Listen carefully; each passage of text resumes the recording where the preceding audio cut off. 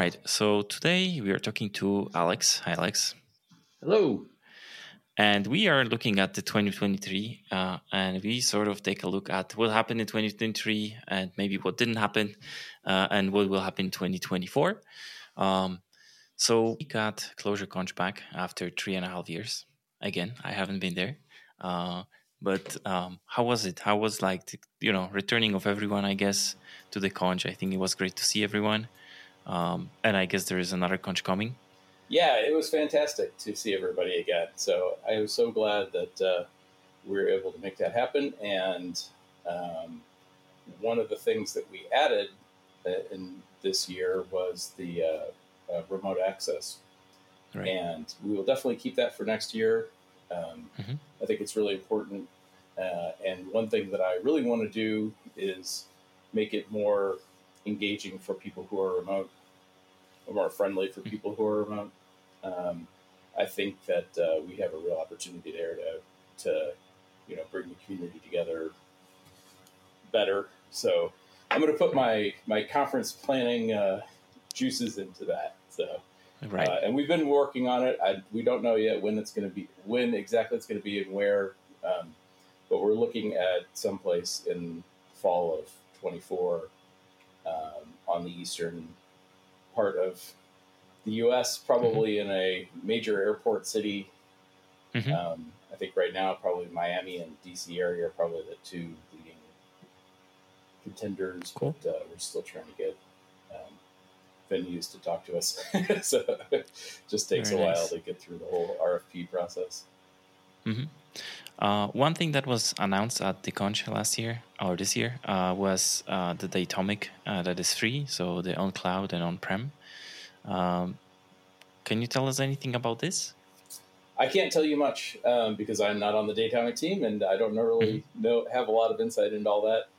My general understanding is that I would refer you to the release notes, which are, I'm sure poured over with a fine-tooth comb to say exactly what they were supposed to say. But I think the general idea is that Datomic was the revenue was inconsequential versus having more people use it, and so that's where we decided to put our focus. Right.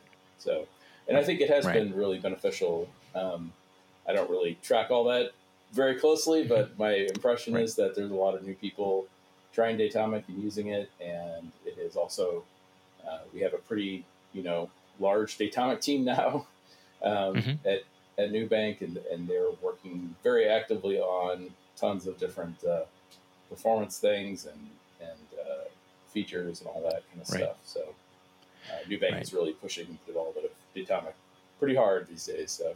Right. Yeah, I remember last year when we did this year interview, we had, I think, Jared from the Datomic team, and then he answered a couple of those questions. So I guess, maybe I will do another episode with someone from the Datomic team and ask more detailed questions about anything around this. And, as we're talking about Nubank, and there was, of course, one big thing that I guess a lot of people caught an eye, which was Rich leaving Nubank. So, of course, it's very difficult to ask questions like, oh, what is he doing now or anything like this. But is there anything you can share with us? Well, Rich is a man of many interests. And so he has freed up lots of time now for exploring all those interests. So he is still working very hard, just not on Nubank stuff. He's working on his own ideas and Clojure. So I would say probably on balance, we're actually getting more time with Rich to work on Clojure stuff now than we were pre-retirement. Right. It is a little that time happens in a little less regular cadence. So instead of a weekly basis, it's we get a lot for a bit, and then he's off doing other things. So as far as I know, he is planning to be around for the Conch next year. So you'll be able to see him and talk to him yourself. Right. And when it comes to, of course, Clojure and the development, there was quite a bit of releases of 1.12 alpha. There was a very good episode that you did with the Apropos guys and girls. So there was a review, and I think it was very nice because you also shared the screen. So it's of course much easier than in audio format to talk about certain things. But could we somehow, like in short, maybe wrap up the 112, and how would you like describe the major things that are coming? Yeah. So we have released a bunch of stuff in 112 already. And so we're currently at Alpha 5.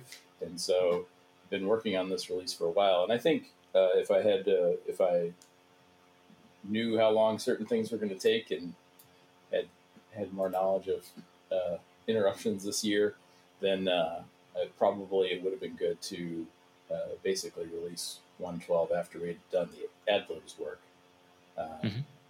But we didn't know that, so we didn't do that. So this is going to be a bigger, longer release. So the things that we have out there already are more efficient drop and partition, in particular for sort of indexed collections and for algorithmic collections, things like range. And that was work we did, feels like forever ago now. We did some work with var interning that fixed some things we found when we added the abs method in 111.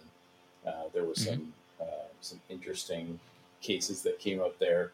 The goal is always that when we add new functions to Clojure core, that we don't break existing code, even if they already have existing functions by that name. And we found some new cases where that wasn't true. So it took a long time to figure out what actually was happening and why, and to retrench some of that code. But all for the best. We feel much better about where that stuff landed. And then there was a whole chunk of features related that sort of came out of adlibs, and that adlibs cluster came out earlier this year. And so that includes a basis API, which lets you get to the, like if you started with the Clojure CLI, the REPL with the Clojure CLI, then it gives you access to sort of how the runtime class path was built and what's in it. A Java process API that is sort of a new take on the stuff that's in Clojure Java Shell, using newer APIs. And one of the things that we identified with adlibs was that what we really wanted to do was call some sort of a tool. We wanted to invoke a function, but we didn't want to take on its class path problems, right? And so we have formalized that in the external function invocation API, which lets you basically call out to the Clojure CLI and run a remote function with whatever class path you want. So you don't have to be beholden to putting those things in your own class path. And then we're using that for adlibs, which is the ability to add a library dynamically or to sync up your dependencies from a modified Depseden file into your current runtime without restarting. So that is something that we've been tinkering with now for 3 or 4 years. So it was very nice to get that out there, and it's works pretty well. And then we just recently did some work for to sort of respond to the release of Java 21 with the new virtual thread support, because there are some cases where running arbitrary user card under a lock could pin the virtual thread. So we did some changes in lazy seek and delay to sort of mitigate that. And that problem may actually be solved by the JVM eventually, but not sure how long it'll be before that happens. So that's stuff that's already all out there. And then sort of the other half of it is stuff that's all coming, and all of that work is kind of at the 95% level, and we're just kind of trying to get through the final round of reviews and cleanup. And sometimes as you do that, you find things that you go back and look at again. And so that just happened this morning. We were looking at some things. So we did a bunch of stuff related to streams. We've added we're going to be adding a bunch of new functions that allow you to basically take Java streams and convert them into seeks, or reduce or transduce, or use into over them. So that's kind of giving us a lot of good glue there into existing stream APIs. We've implemented splitterator for persistent vector. But basically, all Java collections, which includes all closure collections, have a default way to get a splitterator. And a splitterator is a thing they added in Java 8 that's sort of an iterator that you can split in half so that you can do it in parallel. So there's all the work for how to do that, and then how to reassemble the results is all built into Java in the fork join framework. And so we were just getting the default one, which did not really take advantage of all of the fact that persistent vector is an immutable, indexed collection. So it's like ideal for this work. So we implemented a sort of a smarter splitterator for that, which means you can actually pull a parallel stream off a vector and then do work on it, and it's really fast. So that's an interesting new capability. I'm not sure where that will lead, but it's an opening. And similar things could be done with maps, and so primitive maps too, which I think are primitive vectors, which are particularly interesting because it opens up some new primitive only pathways. So those are future things to explore. We're not going to take those on now. And then Focus has been working now for like a year and a half probably on what we're calling methods as values. And that has spawned a bunch of sort of side quests as we work through things. But the basic idea is that right now, Java methods can be invoked.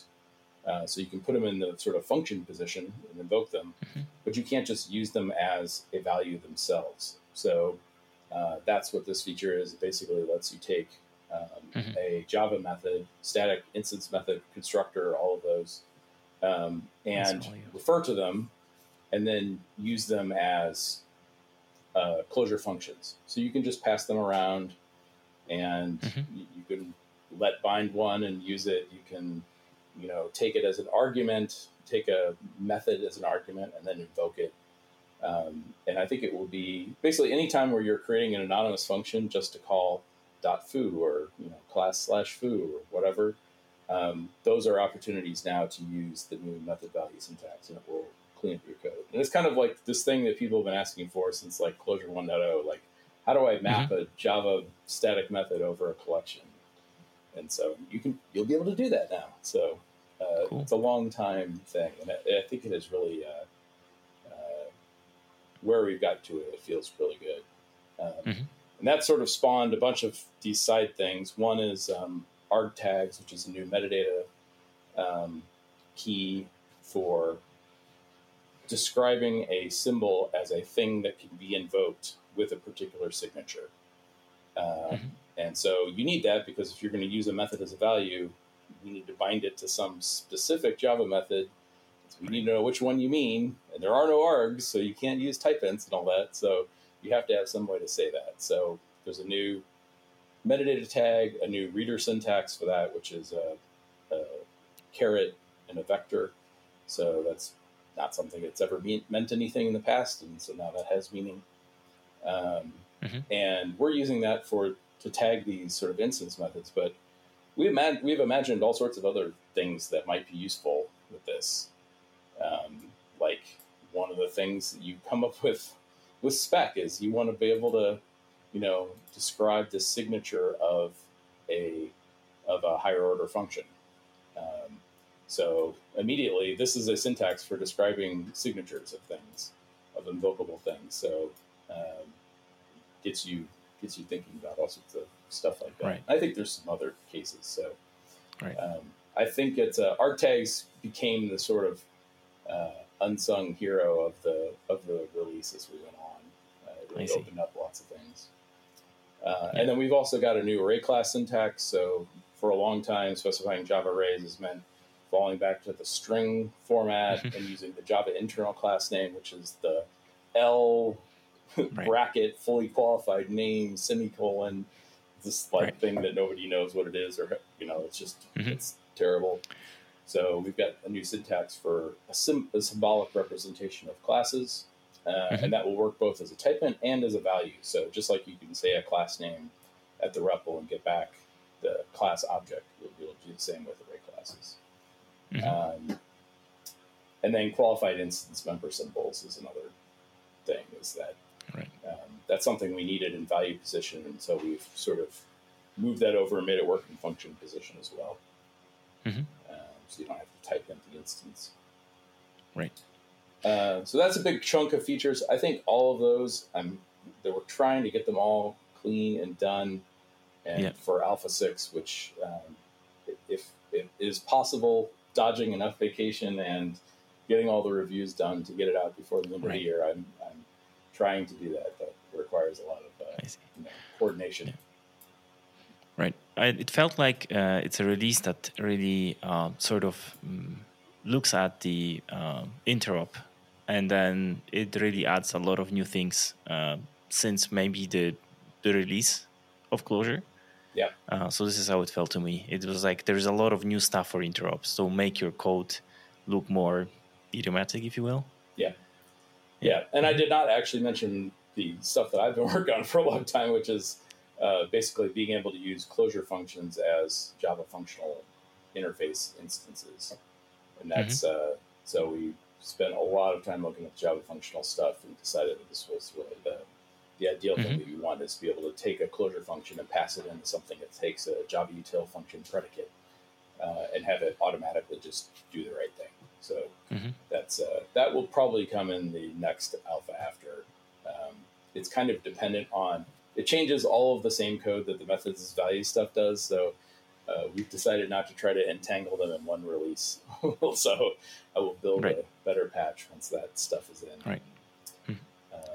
Cool. Yeah, I think the big thing that we slipped, which the other big interop feature, which I'm still hoping to get to, is better support for var args.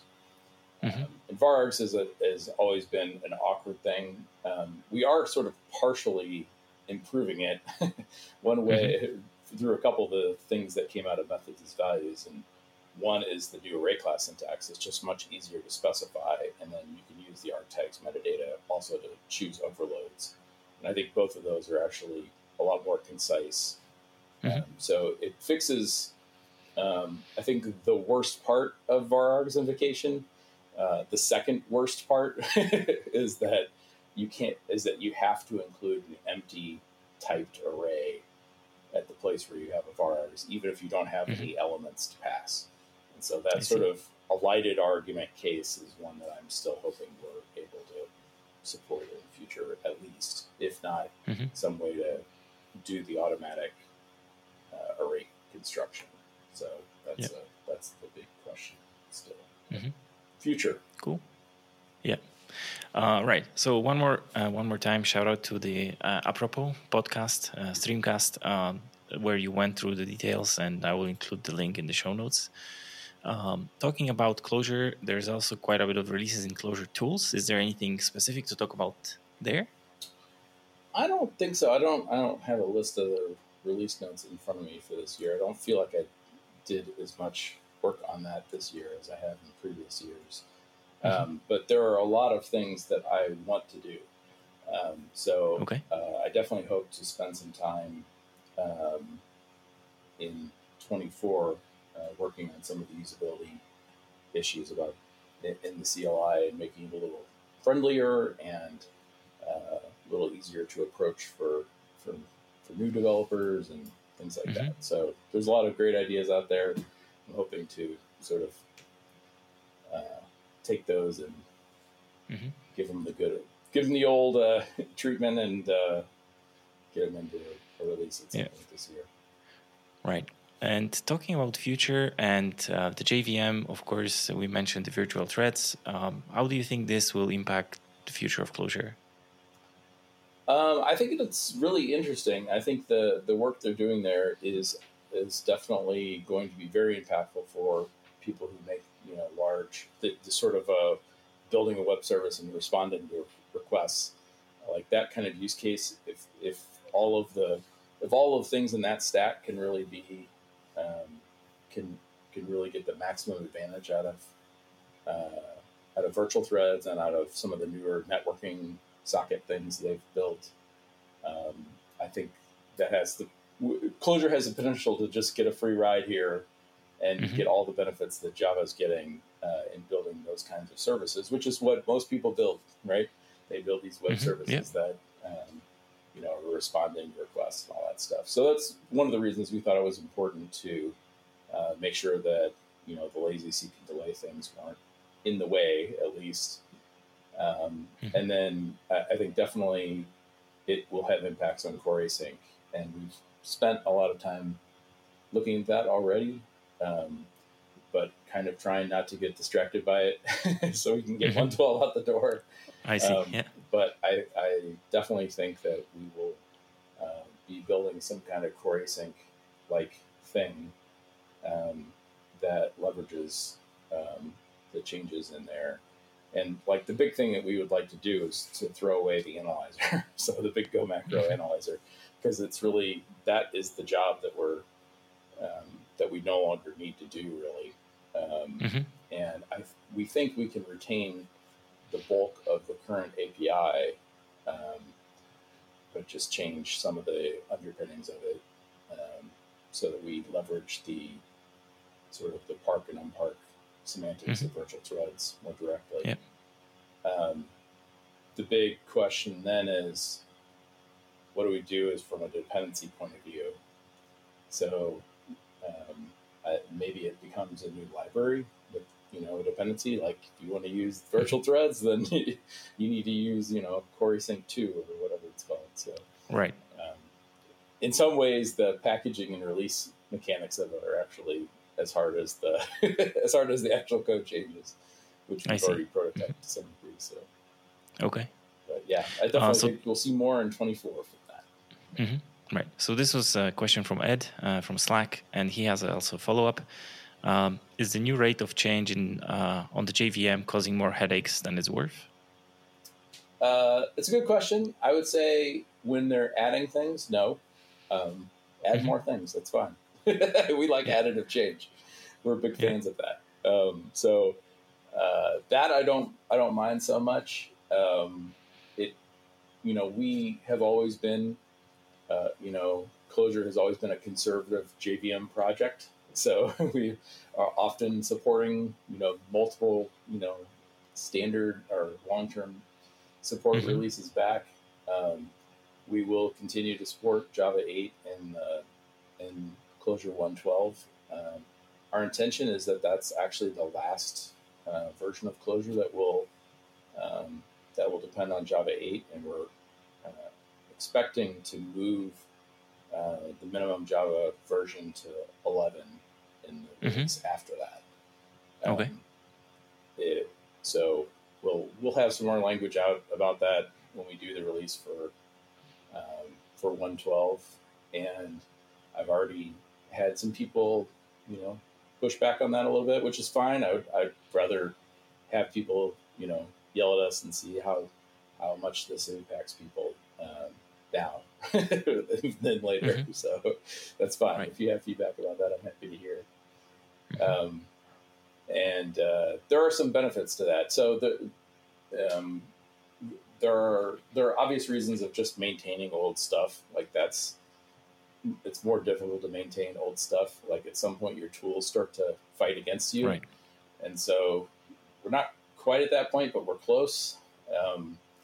And then there are some new JVM features in Java 11, new to Java 11, like constant dynamic, that are potentially very interesting for certain things inside Clojure. So constant dynamic lets you, the JVM classes have the ability to find constants in the constant pool. But the set of the types of those things is very limited, and probably more limited than you would expect. There's like certain primitive types you can't put in there, and certain weird things like class that you can. What constant dynamic does is basically let you make any kind of type you want in the constant pool, and then you provide a bootstrap method that knows how to make that thing. So there are some cases like the sorted collections actually get saved off as like strings that on read get evaluated to rebuild certain kinds of internal types, that sort of thing. That's pretty gross, and we could actually, I think, avoid that completely if we use constant dynamic. So that's interesting. And I think there's several other things like that we could probably leverage to clean things up or make things faster. So maybe var loading, I don't know. It's hard to say. So interested to get access to those things. So that would be a reason to move forward, is that, a positive reason to move forward is to get access to new tools that let us do more interesting or faster things. So that's all fine. So go back to the original question. I don't care about additive change. I don't like change for the sake of change, and change where stuff stops working or goes away. There has been some of that. So those are frustrating. So like these changes in lazy seek and delay for virtual threads are really because they did not extend the parking and unparking behavior to synchronized object monitors. And my understanding is that it's hard, and that's why it's not done yet. But which I get, but it's very frustrating to have to rewrite your code that has been working since Java 1 and change the way it's written. And there's real trade-offs. Like if you like the general advice is to switch from using synchronized to using reentrant locks, which is fine, except that there's a new object, so you have to create that object and just and garbage collect that object. So it's not free to make that switch. So you have to really be careful with it. So right. And when it comes to releases, I think the creators of Java, they mentioned that since they have the releases are so often, it doesn't really matter when the things come in, which I think is a good thing. Do you think there will be any change in terms of how Clojure is released? I would like to. I mean, it's something we do talk about periodically, and we often end up with the conclusion that yes, we should release smaller things more often, and then we don't. So it's so easy to say like, oh well, this is the thing that we really wanted to get into this release, and it's not done yet. So we really need to wait for this thing. So, but I think yes, it would be great to release more frequently and release smaller things. That would be ideal. But it's having the plan and the commitment to actually do that. I see. I'm hoping that the release after 1.12 is that we do a smaller release, and it could even be a no feature release, maybe like a bug fix package that would be a 1.12.1 or something like that. And just be a few months long or something like that would be fine by me. Yep. Sure, another question from this is from Ben Sless. He's asking for plans for 1, 3, 5 years. Is there anything like this? Do you have this kind of long-term, short-term, mid-term roadmap for anything in Clojure? Not really. So like the way we just don't plan that way for Clojure. I mean, we mostly think that Clojure is a sufficiently good language now. So it's not like there's a bunch of missing stuff, and we need to build a plan to make it. So we really feel like what's there is a good language. It's, as Rich has said, Rich is a small language and shall remain so. So I think we expect work to happen. There's lots of work that I think will happen outside of Clojure Core itself. So whether it's in the Clojure CLI and the tooling aspects, or something like the Morse tool that we released this year, which was sort of a updated version of Rebel. So I think those are both areas that we're interested in. And then I think what we're going to do in Clojure is going to largely be the same kinds of things we've been doing, which is make interop better so it's a better host language, make performance better so it's faster. Everybody likes that, right? Make usability things better. So those all are kind of similar sorts of buckets. I'm had to fix to work on the varargs thing. I spent a lot of time working on it, and we ended up deciding not to do it. But that's something that I'm interested in closing the door on. And then spec, I think, is another thing that's, kind of outside of core. It's kind of mostly outside of core. And we haven't really been working on that for the last few years. So I would like to have a plan to get spec 2. I would like to either decide we're not going to do it at all or bring it to fruition. We didn't really try to do that this year, but it was something that as we sort of move to the end of Clojure 112, we'll sit down and really think hard about what's in the sort of the next bucket of things. And I think there's some ideas that didn't pan out in Spec 2, but there's also a lot of good work there. And so I would like to find some middle path that is some way that polishes the work that's there, because a lot of what's there is buggy and there's some unfinished corners of it, and not really try to take on too much more in terms of features and get it to a release point and integration point, which is in itself is going to be challenging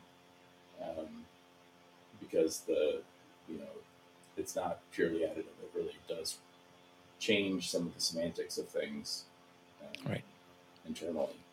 But for the good, I think it solves a lot of real problems in Spec 1. So, but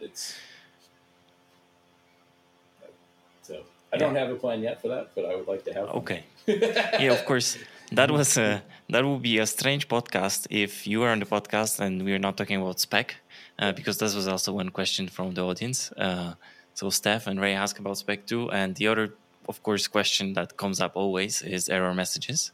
So is there anything specific that you're thinking about in terms of errors, error messages, or anything that you're still planning to change? Well, I've been encouraged this year that some of the tools have made some progress towards actually leveraging the work we did 3 years ago. So that's a positive development. I think there are real inherent challenges in trying to do what people imagine they would like. It's so, which is not to say that it's a hopeless job. I think there are things. I think there's I still think there's lots of low-hanging fruit. I mean, we're catching a few of them in this one in 112, but I think there's some low-hanging fruit of things to change, but I'm not sure that's really going to move the needle on people's experience, really. I think it's underappreciated how much macros make it difficult to trace errors. Like when the errors are coming from code that you didn't write, it's challenging to trace back to what the user did. They might have some code they wrote that called the macro, and that macro, has a bug in it, or expect something to be a particular type and it's not, or something like that. And like you may not, you don't have the code the user wrote at that point. So it is that is just an inherently challenging problem.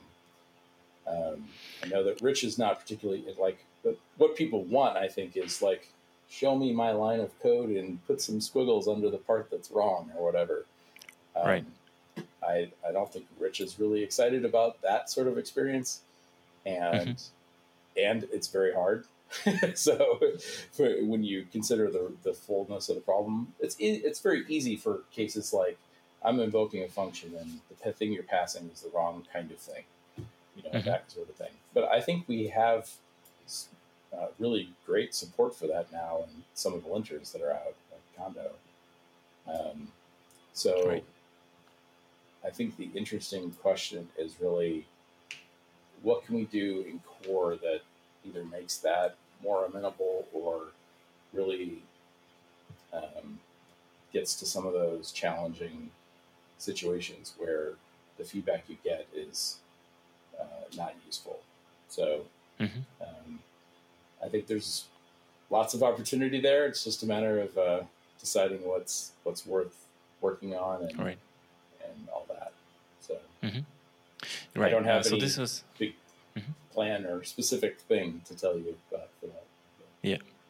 Right. So this was one question from Flothink. And another one he had is there a specific aspect of Clojure you personally find interesting or motivating to work on or improve?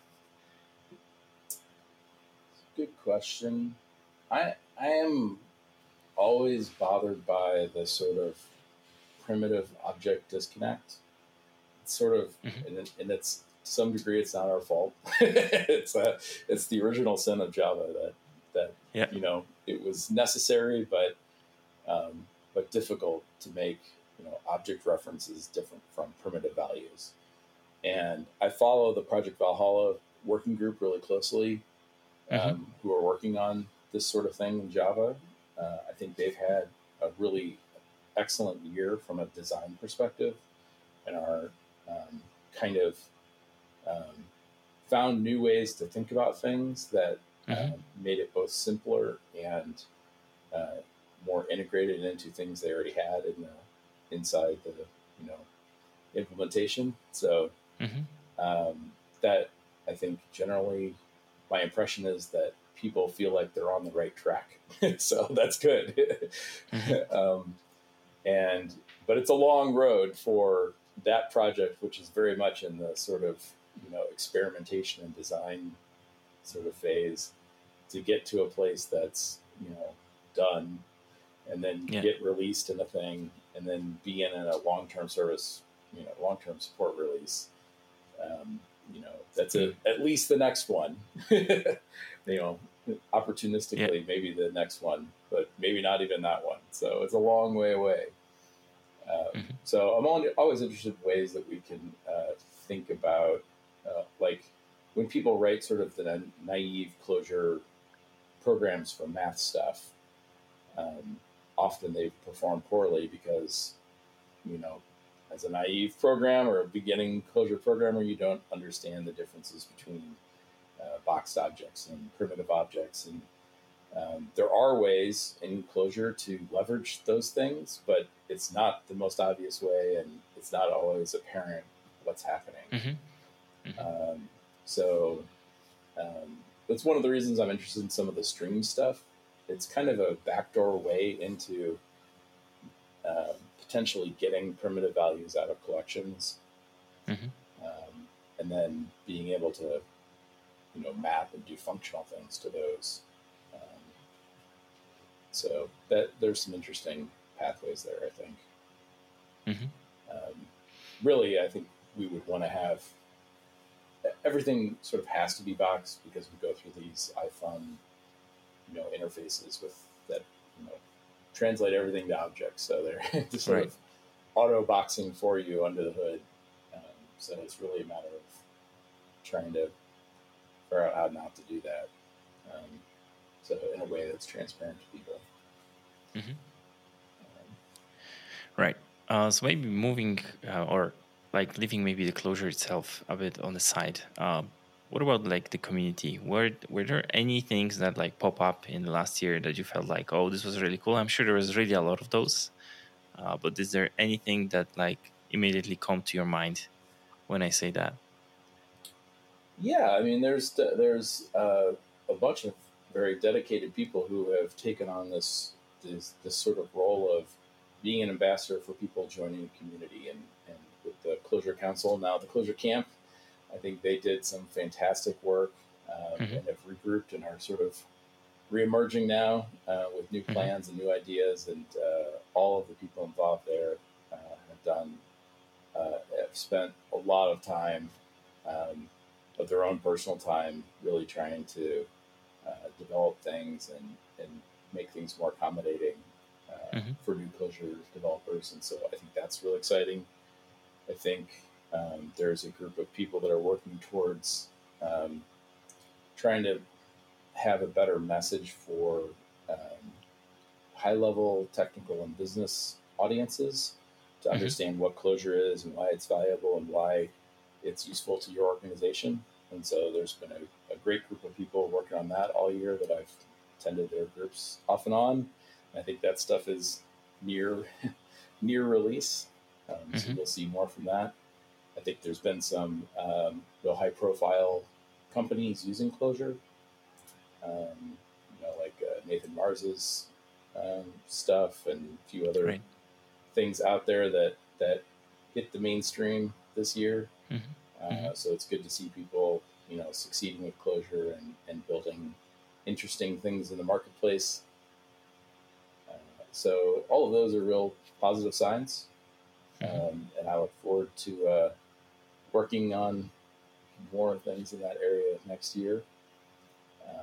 We've been doing a lot of internal conversations lately about things we could do.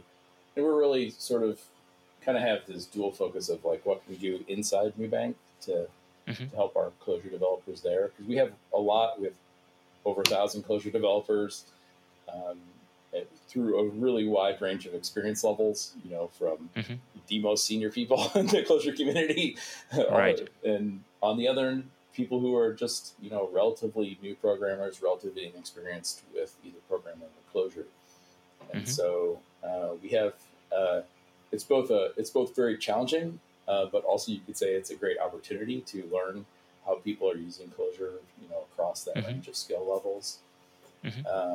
And so we're looking at, potentially developing, learning materials. I would, anything we do like that, I would really love to have, get sort of the dual usage of both internal and external usage on it. And because I don't see any, it is not, it is beneficial to us to have more people learning Clojure. So it's actually, from a business point of view, it's beneficial to us for those things to be external materials as well as internal materials. So I'm not sure yet where that's going to end up, but I think there's some interesting ideas we've got kicking around for that. I know you do a lot of Clojure education, so I thank you for that as well. Yeah, thank you. Right. Yeah, that's very exciting. Will there be anything else you will feel like it will be worth to mention, talk about? I think we've talked about most things. I'm definitely looking forward to New Conj next year, and hopefully maybe some new ideas of how to make that conference different and better. And I'm really excited to, in some ways, have less programmed content and more sort of organic content, just because of various constraints. We didn't have a lot of opportunity to do that at the Conj this year, and there were definitely people who wanted to do those things. And so I would really like to encourage that and think about how we engage people who are not physically in the room, but have them be interactive in that. I think it's, I've spent a lot of time thinking about remote conferences and in-person conferences and hybrid conferences. And so I think I'm hoping that we can come up with some new ideas to make that sort of a thing that is enjoyable in both forms, and maybe do some different things with it. So. Yeah, cool. Well, I would like to thank you, and of course all of the Clojure core team that is working on Clojure and pumping out the releases and giving us new features, for all the work you're doing. And this is, echoing some of the peoples I had to chat with on the Slack. So thank you so much for all the work, everything that you're putting up. I think we all appreciate the